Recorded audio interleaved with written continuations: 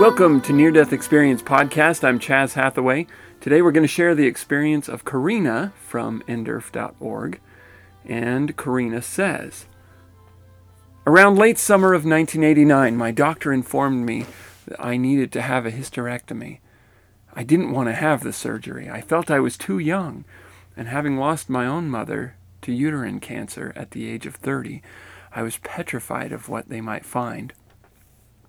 Having no choice in the matter, because I was experiencing such severe pain and problems, I finally agreed to go ahead with the surgery. They put me in a single bed ward, and I was left for the rest of the afternoon to think about what was about to happen to me the next morning. I remember praying, telling God that I was scared and to give me strength. All day I prayed and told God that I didn't want to die.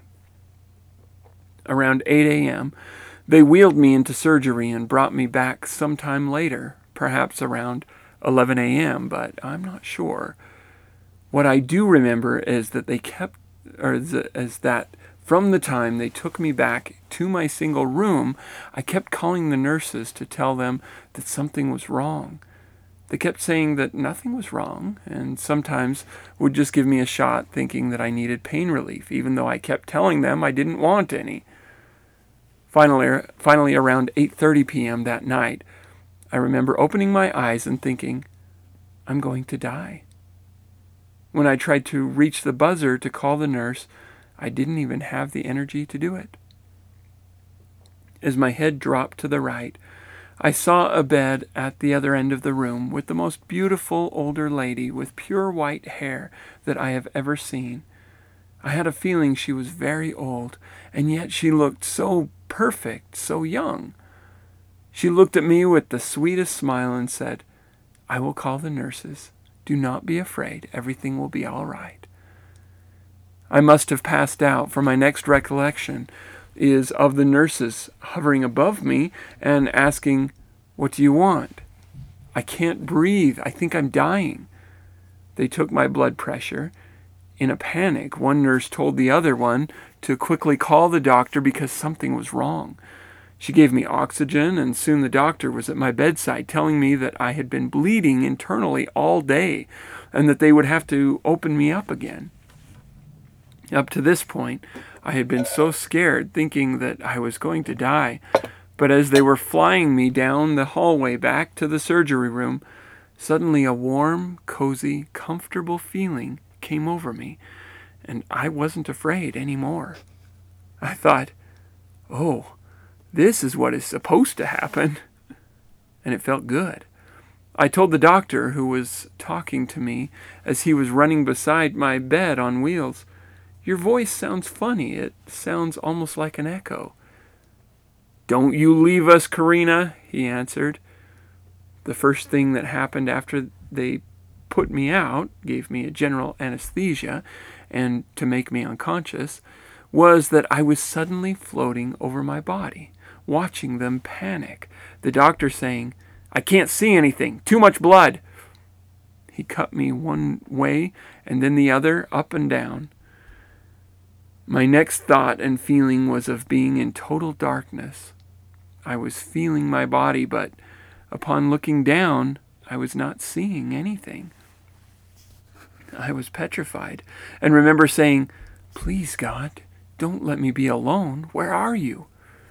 The next thing that I saw was the most brilliant, intense light that I have ever seen. It was so bright that I could barely look into it. In front of the light was a huge cathedral-like doorway, and standing by that was my mother, who had died when I was around 8 years old. There were some others there, but didn't recognize who they were. The feeling that I experienced is somewhat hard to explain, but I will try my best. All and any abuse or pain that I experienced in my life, whether it had been physical, emotional, or mental, was completely gone. In its place was an intense love, acceptance, devotion, and sense of well-being. For 1 second, I understood it all. So simple. But then it was gone. as if we are not meant to understand it all. My mother then looked at me and said, but not in words, only in thought, "You have been given a second chance. I can take you the rest of the way, or you can go back." I remember feeling so extremely good there and wanting to stay, but then I thought of my young children and said to my mother, "I have to go back. My children still need me. And you know how hard it was for you to leave us when we were young." All of a sudden, I felt like I had been on a huge rubber band, stretched to the max, and then brought back again with a jolt so strong it almost hurt. And it felt awkward to be back in there. I opened my eyes to a nurse crying by my bed in the intensive care unit, whose eyes were as wide as saucers in exclamation. She said, "You're back! Oh, and you gave us such a scare. I will go get the doctor." I had 2 questions for the medical team right off the bat. One was, who was and where is that old woman that was in the other room? They answered, "What old woman? You were alone in your room." Then I asked, "I died, didn't I?" They would not answer me. But when I started telling the doctor about floating over my body and everything that was said and the tools that were used, he almost fled from the room. Well, since that experience, my intuitive gifts have become stronger and stronger. Sometimes I feel so connected to everything, plants, trees, sky, and all that is. It's the most wonderful feeling in the world. Where I felt anger before, now I feel love. This experience has touched every facet of my life. I know that God has a purpose for me because I just had another abdominal surgery, which should have taken 1.5 hours, but took 4.5 hours. And apparently I was very lucky. They called me the tough cookie and the miracle girl. I don't remember having the same experience as the last time, but came back with the most tremendous, wonderful feeling. Before them putting me out for surgery, I remember saying to my doctor, "Don't worry, I have asked that God guides your hands and the specialist's hands when he's called in." And that's exactly what happened. They had to call a specialist halfway through because of complications.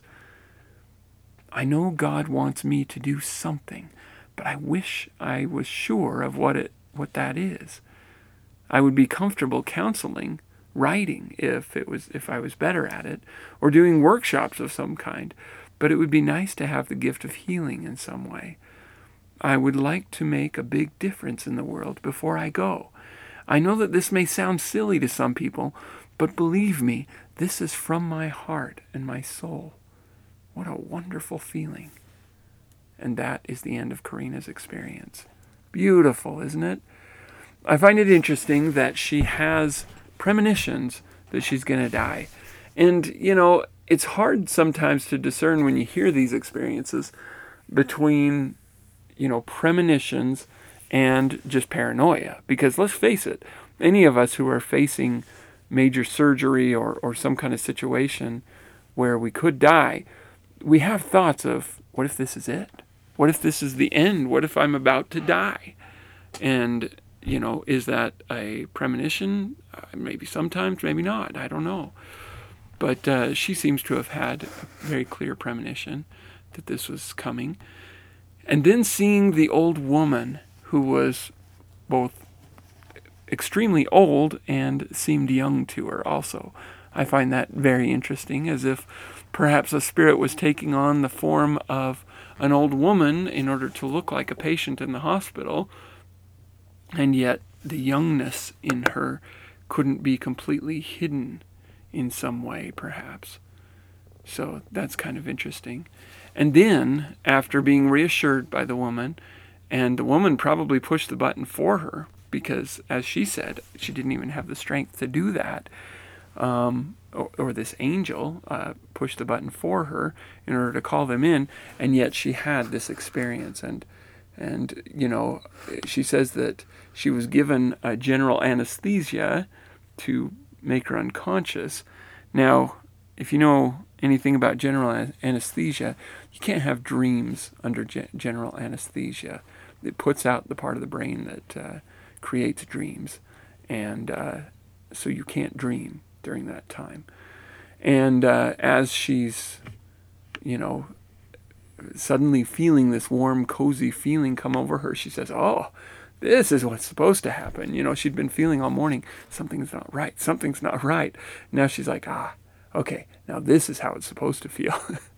Which, is kind of frightening, because here she says, your voice sounds kind of funny. It almost sounds like an echo. And she's in this pleasant feeling. And the doctor, I don't know if he's just seen this before, or if he's sensing that something's really going wrong, or if he just generally knows how serious the situation is medically.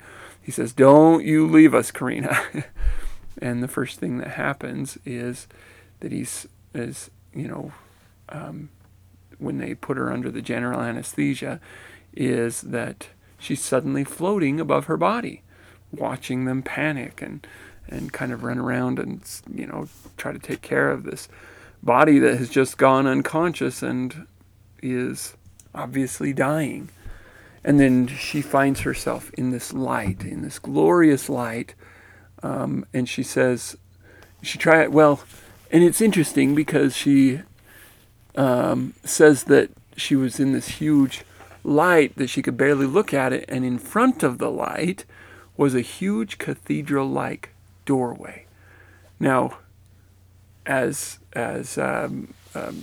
stereotypical as it sounds, you keep seeing these gates and doorways and, pearly whites, if you will, your pearly gates, I mean. And you've got these kind of situations that are so stereotypical and yet unique in so many ways too, because this was a cathedral-like doorway instead of a gate, and so forth. Everybody's experience is unique in so many ways, and yet there's clearly some kind of barrierness about this that is crossable. And yet, though she doesn't say that if she crosses through that gate that she's not coming back, but here we're at this gate where often people are given that message, that they sense that if they pass this point, that they won't be able to return. But here she is, and her mother appears, who, as she said, her mother died at age 30. She says that she was 8 years old when her mother died, and her mother comes to her and in thoughts says to her, "You've been given a second chance. I can take you the rest of the way, or you can go back." Now, this is interesting to me because her mother died of a very similar situation, and it makes you wonder, was she given a similar choice, and did she choose to stay? That's unclear. Maybe she wasn't given the choice. After all, her mother says, "You've been given a second chance," implying that if you want it, you can go back. You have that choice. Now, does everyone have that choice? I don't know, because we've only heard from those who have come back. And we do know from their explanation of it later that many who choose to stay don't get to. So, kind of interesting. And she even says, "I remember feeling so extremely good there and wanting to stay." But then she thought of her young children and said to her mother, "I have to go back." And it makes you wonder if one of the reasons that her mother died when she was so young was partly so that she would have the context to think of her children and not just say, "Well, I know they'll be okay," like many experience, but rather to think about her experience as a motherless child growing up, saying, "You know what, I can't do that to my child. I know what that put me through." And maybe that gave her some of the context to be able to say, "I have to go back. My children still need me, and I know how hard it was for you to leave us when we were young." Which is an interesting thing to say, because she doesn't say, "I know how hard it was for me when you left," but rather she says, "I know how hard it was for you to leave us." Now, I don't doubt that in her last words, her mother may have said things to imply, "It's hard for me to leave. I can't stand the thought of leaving you guys." But it could also be that she is intuitively recognizing the feelings that her mother went through at the time of her own death, that she knew that it was hard for her mother to leave. Very interesting. I don't know the answer to that, whether it was her own perspective or sensing her mother's perspective. But very interesting bit there. And then all of a sudden, the moment she says that, like a rubber band snapping back, she's boom, back in the body. And though probably in pain, and certainly awkward, as she put it, it felt awkward to be back in there. She opens her eyes, and there's the nurse crying over her, and her eyes get wide. The nurse's eyes get wide. Says, "You're back. You gave us such a scare." And then when she tries to ask, "I died, didn't I?" They wouldn't give her a straight answer, and almost scared the doctor out of the room when she describes floating over her body and so forth. And then she describes some of her intuitive gifts that she apparently had, because she says have become stronger and stronger since her experience. And yet, she doesn't make it clear whether she had any gifts before this or not, because she says, since that experience, my intuitive gifts have become stronger and stronger. It could be that they've become stronger with time since the experience or whatever, but her description of the gifts are that she feels so connected with everything, plants, trees, sky, and all that is. It's the most wonderful feeling in the world. Where I felt anger before, now I feel love. This experience has touched every facet of my life. A beautiful, beautiful experience.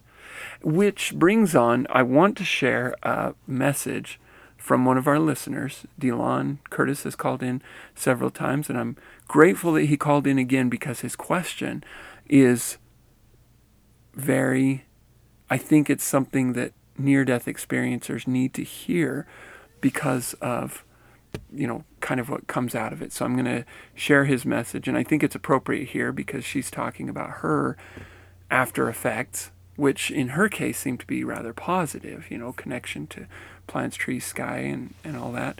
But not everyone's are positive on the surface. So let me share Delon's message, and then we'll talk about it. Hiya, Chaz. This is Delon.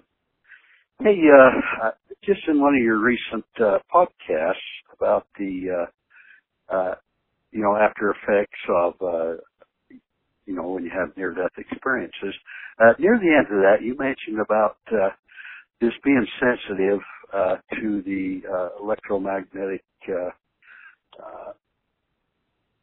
energy. I think sometimes it's called EMH or something like that. But anyway, I think you know what I mean. I've got she used to be a foster daughter of mine, and this was probably before, I don't even know if you can remember. You were just, we had her back about 1980 to 85, so you weren't too old. But anyway, she lived with us for a while, and then she went on to California and different places. But in the last few years, she's developed, and I don't know, she was on some drugs for a while, not illegal ones, but she had migraines really bad, and she got on Vicodin and some real strong drugs, and I don't know if she got off those or what. And I was trying to help her, but then all of a sudden she developed this hypersensitive to electricity and magnetism, and she says it's so bad that she can't leave her apartment because she, the outside effects and stuff of it just really make her sick and weak. And she went. In fact, she said a lot of it come from her apartment at the time. She had to move the apartments because she said it was so bad from these smart meters. Now, what they are, you probably know, but I don't know. In the cities, have power meter that reads, how much electricity is. Well, digital mostly now, send out a signal so they don't have to, the checkers, they can just read it. They don't have to come and look at your meter like they used to. But anyway, I guess she had a room, a bunch of apartments, a complex, and there was a whole bunch of these smart meters, they call them. And she says they really affected her, and after that she is just so, sensitive to her. It's just ruined her life. She says she can't go to work, she can't use a computer or anything. And she tried to get, my brother Sterling Deuce to make her a mouse for a computer keyboard, because she says she can't even give out this electromagnetic field. She knew that Deuce could make one, create one, because he's kind of an electrical genius that way, and he probably could, but I don't know. She got so crazy about it that Deuce kind of tried to suggest other things, and I tried to help out. We both agreed that she's suffering here. We didn't know how much was in her head and how much it wasn't, because she just wasn't able to hardly do anything. And he says, well, I could do it, but he says it'd take a lot of time, and he says, I don't think that's going to help you. Well, she got so frustrated and mad at him, she started calling him names, and I won't mention some of the things, but finally he got kind of frustrated and just quit writing to her and or emailing her, and she kept trying to talk me into, talk Deuce into making these, and I thought, well, I'm not going to, I didn't feel comfortable telling Deuce, you got to do this and that, and I just kind of caught in between, and, finally I just kind of quit communicating with her too, and I felt bad because I really want to help, and she'd send me all these things, people that had very similar problems. In fact, she joined this in the power movement, I guess, that talks about these things on, I don't know if it's YouTube or anyway, it's a site. And, I just kind of had to let it go, but she sent me all kinds of different things about people that have had troubles, and from supposedly doctors, scientists. So I really think there is something to it. But I don't know how much, But I know sometimes people do develop sensitivities later on. Like, my son-in-law, Eric, he just the last couple of years got sensitive to gluten. He never had any problems with that before. And I've seen other people all of a sudden get sensitive to different things. And so, I guess that's possible. I don't know. But I just thought I'd bring that up about the sensitivity to the electromagnetic thing. Yours is more, I guess, you cause things to quit working. Hers is they cause her to quit working. In other words, for a while she was living in a car. She says, I can't work. I can't do anything. I've got to get away from any kind of power source. So I don't know. I wished I could help her, and I don't know what to do other than, pray for her or, things like that. But anyway, just thought I'd bring that up. All right. I guess that's me through. Okay. Thank you. Bye-bye. Okay. Very interesting. Thank you for calling, Delon, because this is something that is really interesting to me because, we've talked a little bit about how this podcast is a little bit more focused toward those who have not had near-death experiences. But one of the things that's interesting about many of the other near-death experience podcasts that I found out there is that they are a little bit more geared toward those who have had near-death experiences. And the reason for that seems to be that many who have had these kind of experiences have similar symptoms to what you're talking about with this girl that was your foster child, that they are suffering because of after effects. We've talked about them on this podcast more as a positive thing, simply because those who learn to really integrate their experience and learn from it can benefit from the experiences they have and the effects that it has on them. But for many, it pretty much drives them insane until they find some way to integrate it. Now, I haven't looked up any of the groups or anything that you discussed, whether they are the kind of groups that are helpful for this. I have no idea. I haven't looked it up.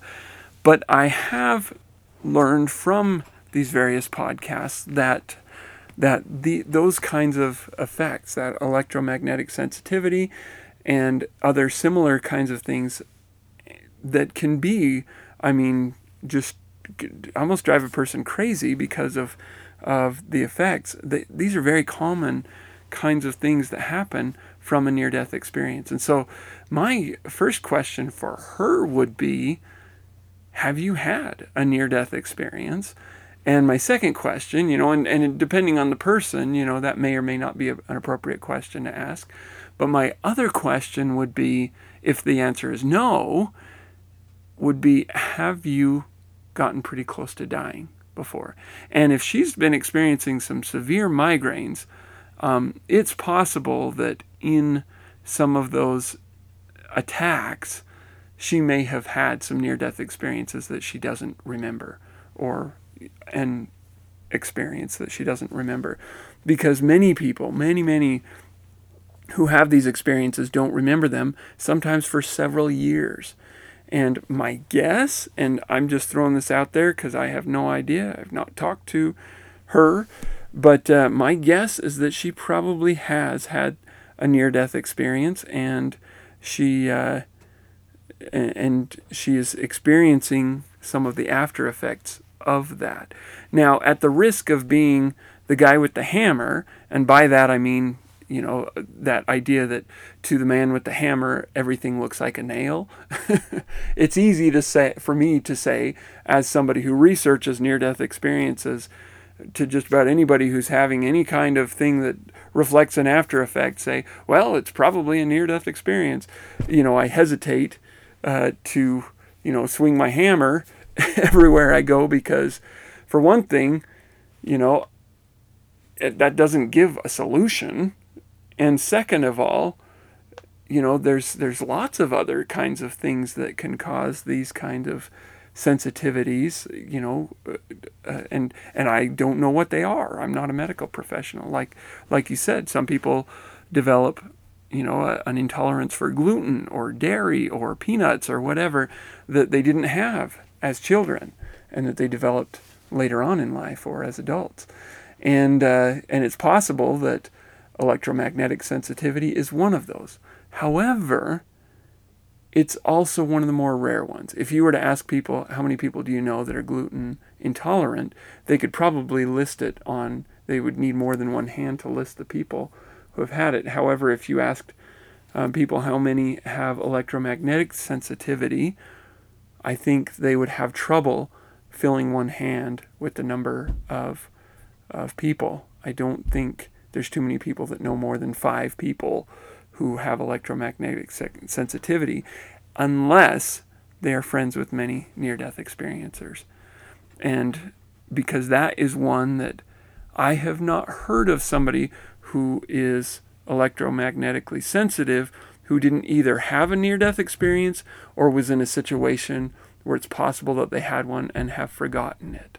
And when I say forgot it, I'm not talking about, they had it and then just over the years it drifted away. That's not how these things work. I don't know why, but if somebody doesn't remember, if somebody wakes up from a near-death experience and they remember it, not only will they remember it for life, but it will remain probably the most vivid memory of their life for the rest of their life.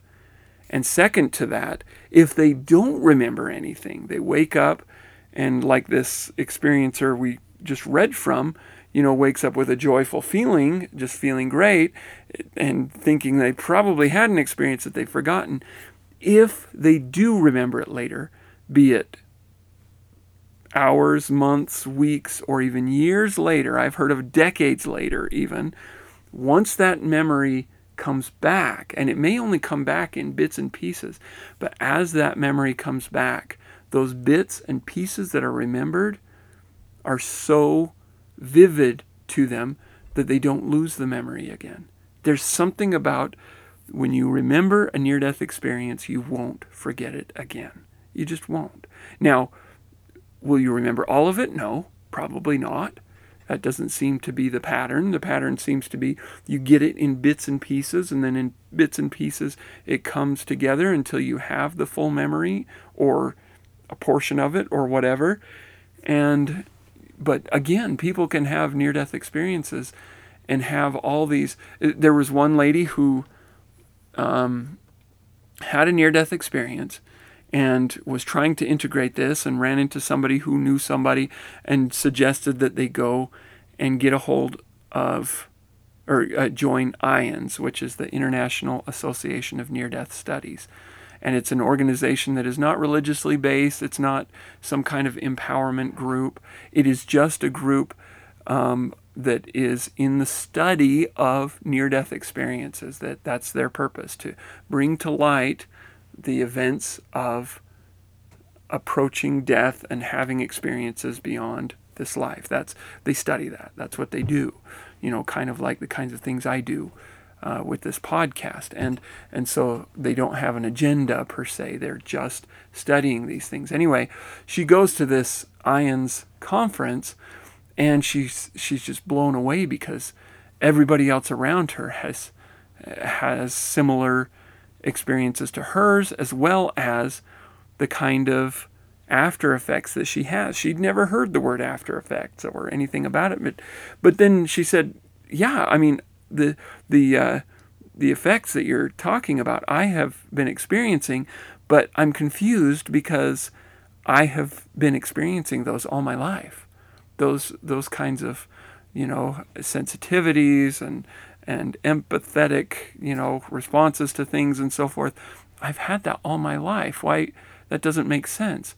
And she's talking to one of the members who, she doesn't know her at the time, but she asks, talks to her afterward and finds out her name is PMH Atwater, who is kind of a near-death experience guru in this field. She's written several books on the subject. She's had her own experiences and interviewed thousands of people who have had. Anyway, she's the one that she pulled aside, and she's like, I'm confused. I've had these effects all my life, and they I thought I was just weird, and I wondered if I might have been a little bit mentally challenged or something because of these effects. And PMH says, you might want to go and look at your medical records. You may want to go and talk with a parent, sibling, somebody who can tell you if you've ever been really close to death before. And she's like, all right, I mean, I can do that, but I mean, we're a close family and they've never told me of anything. So she goes to her brother, because her brother, I think, is her oldest living relative at the time. She's quite a bit older and by now, and she says to him, she's doing a medical history of her life for she just makes up a story, basically, that she's coming up with a medical history of her life. Oh, I think it had to do with, for future surgeries and so forth, so that they know what kinds of medical things she's basically making it sound like it's important that I know all the medical things that have happened. And she says, is there anything in my past that maybe I wouldn't have known about, such as when I was young, where I, came close to death or anything like that? And he kind of skirts the question a little bit and says, let me think about it, and then I'll get back with you. Well, he calls a couple hours later, and he says, there's this one thing. And at the time, Mom told me not to tell you because, if Dad knew, he'd probably get abusive, or I can't remember. It was something like it was important that you not know about this at the time. But basically, she had stopped breathing and been I think she'd been sick, super high fever. She stopped breathing. They put her in a tepid water and was doing all this stuff. And then at one point she takes a breath and starts coming back.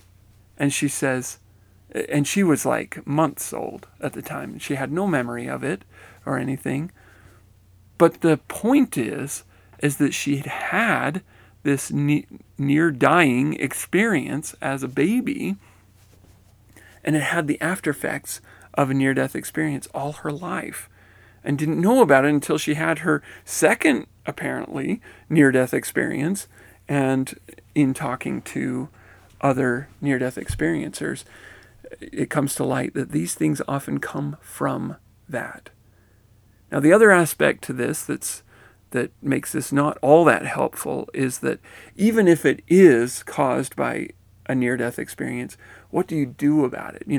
Especially when in the situation of your foster child, what can you do? I mean, you're just a bystander in a sense, and so what can you do? And all I can say is the only thing that I've found from near-death experiencers that has helped is talking to other near-death experiencers. Because sometimes they can say, yeah, I have that, and here's something I found that helps for me. Or else, yeah, I have that too. And just having this camaraderie among people who with like experiencers or like experiences helps, if only in a therapeutic sort of way. But like you say, the best thing you can be doing is praying, especially when there's potential for hurt feelings and estrangement and so forth. But if you wanted my advice, I would say, first pray for her. That's number one. And number two, like you've been doing. But number two is maybe ask her about these things. And if there is some reason to believe that she may have had a near-death experience, you may want to get her in touch with other near-death experiences. IANDS you can find by going to iands.com, I think. It's the International Association of Near-Death Studies. Let me just double check on IANDS here. It's iands.org. I'm sorry, not .com, but iands.org. IANDS.org. And there are groups, and honestly, there's one in Salt Lake County that's a really good one.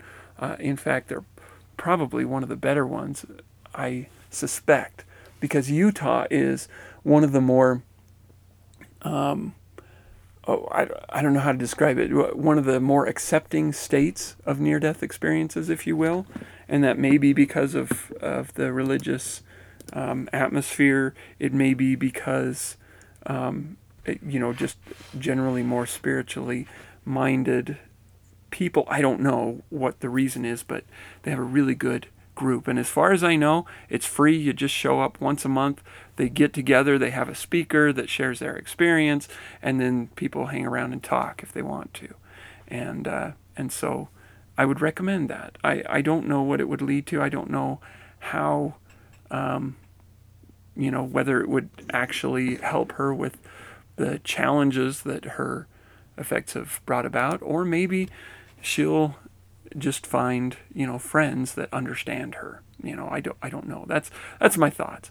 But, talk to her and see if you can find out if she may have had such an experience. And it's funny, though, because, when you talk to people who aren't as familiar with these things, especially if she hasn't had an experience, she may be like, what? Because the first time I heard about the after effects of near-death experiences, I was like, what? What?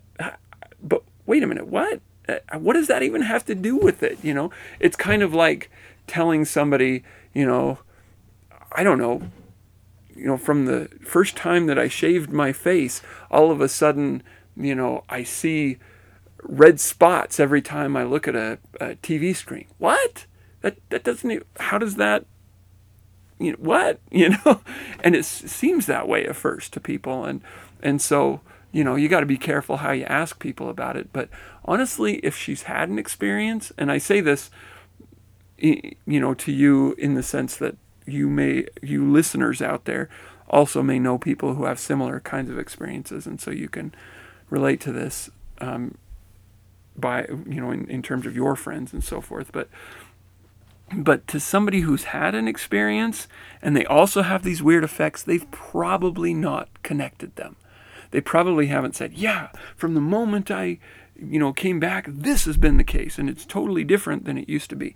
Probably they just have these things showing up in their life and have no idea that there's any connection to this near-death experience. And to the question of why do they show up after near-death experiences, I have no idea.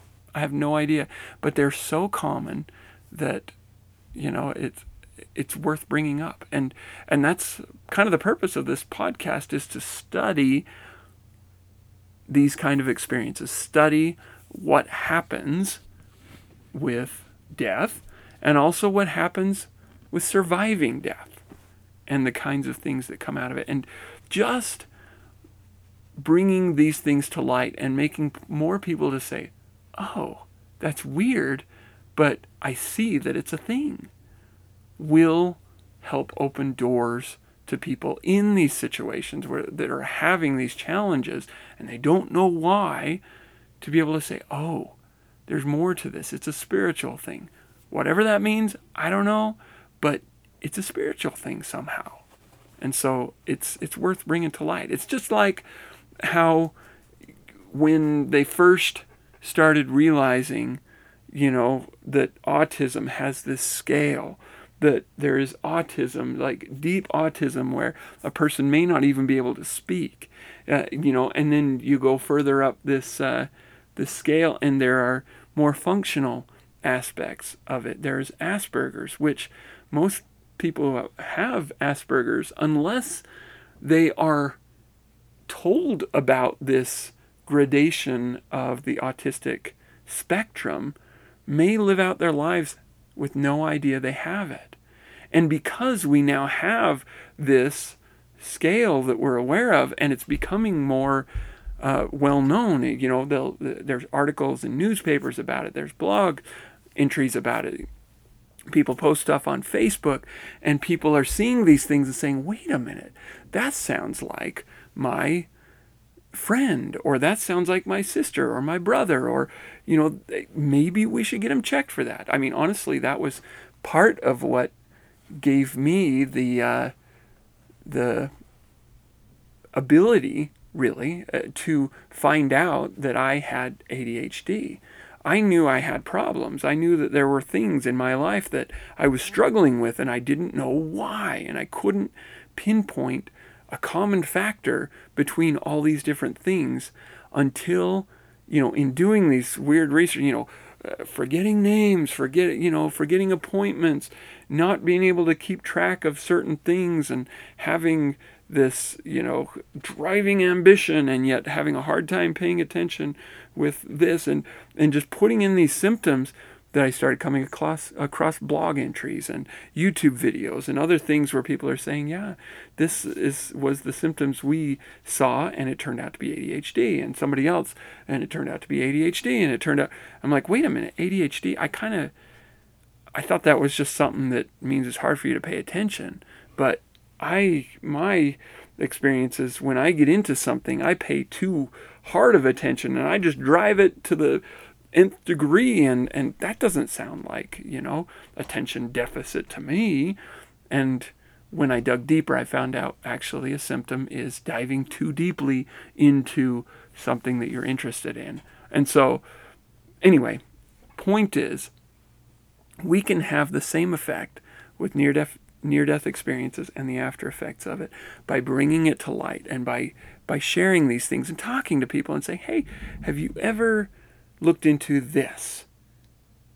Because for anybody who has either an experience or who has some kind of condition, whatever, once you see it, once the light is shined on what it is that you're suffering, it's a tremendous relief.